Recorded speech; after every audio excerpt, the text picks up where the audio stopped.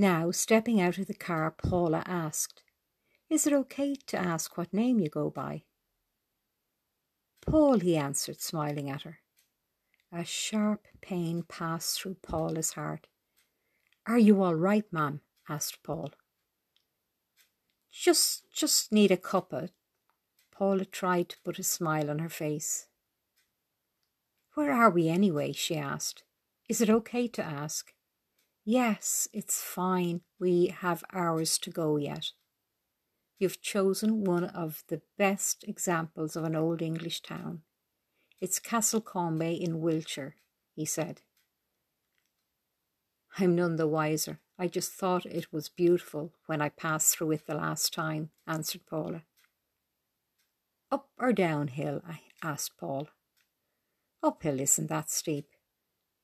"Do you know the village well?" I can't bring myself to say his name. Why is everything so hard, God? Thought Paula.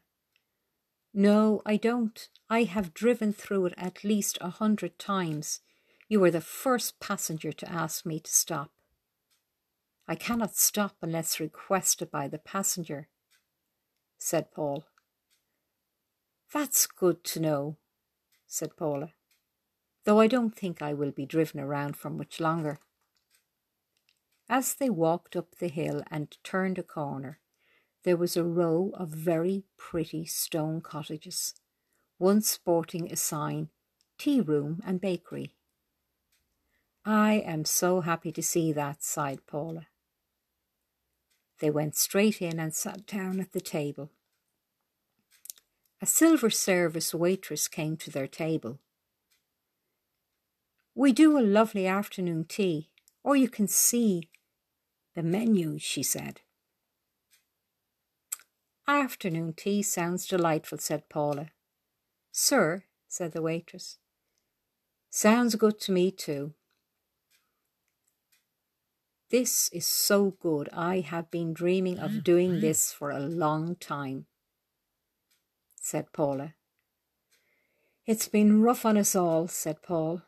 I too will enjoy this very much.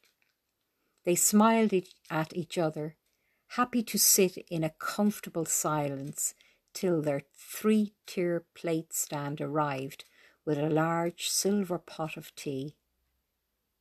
This is heaven, thought Paula. When they had cleared everything, You still up for a bit of a walk? Asked Paul. Absolutely, smiled Paula. What am I feeling? Yes, it's contentment, thought Paula.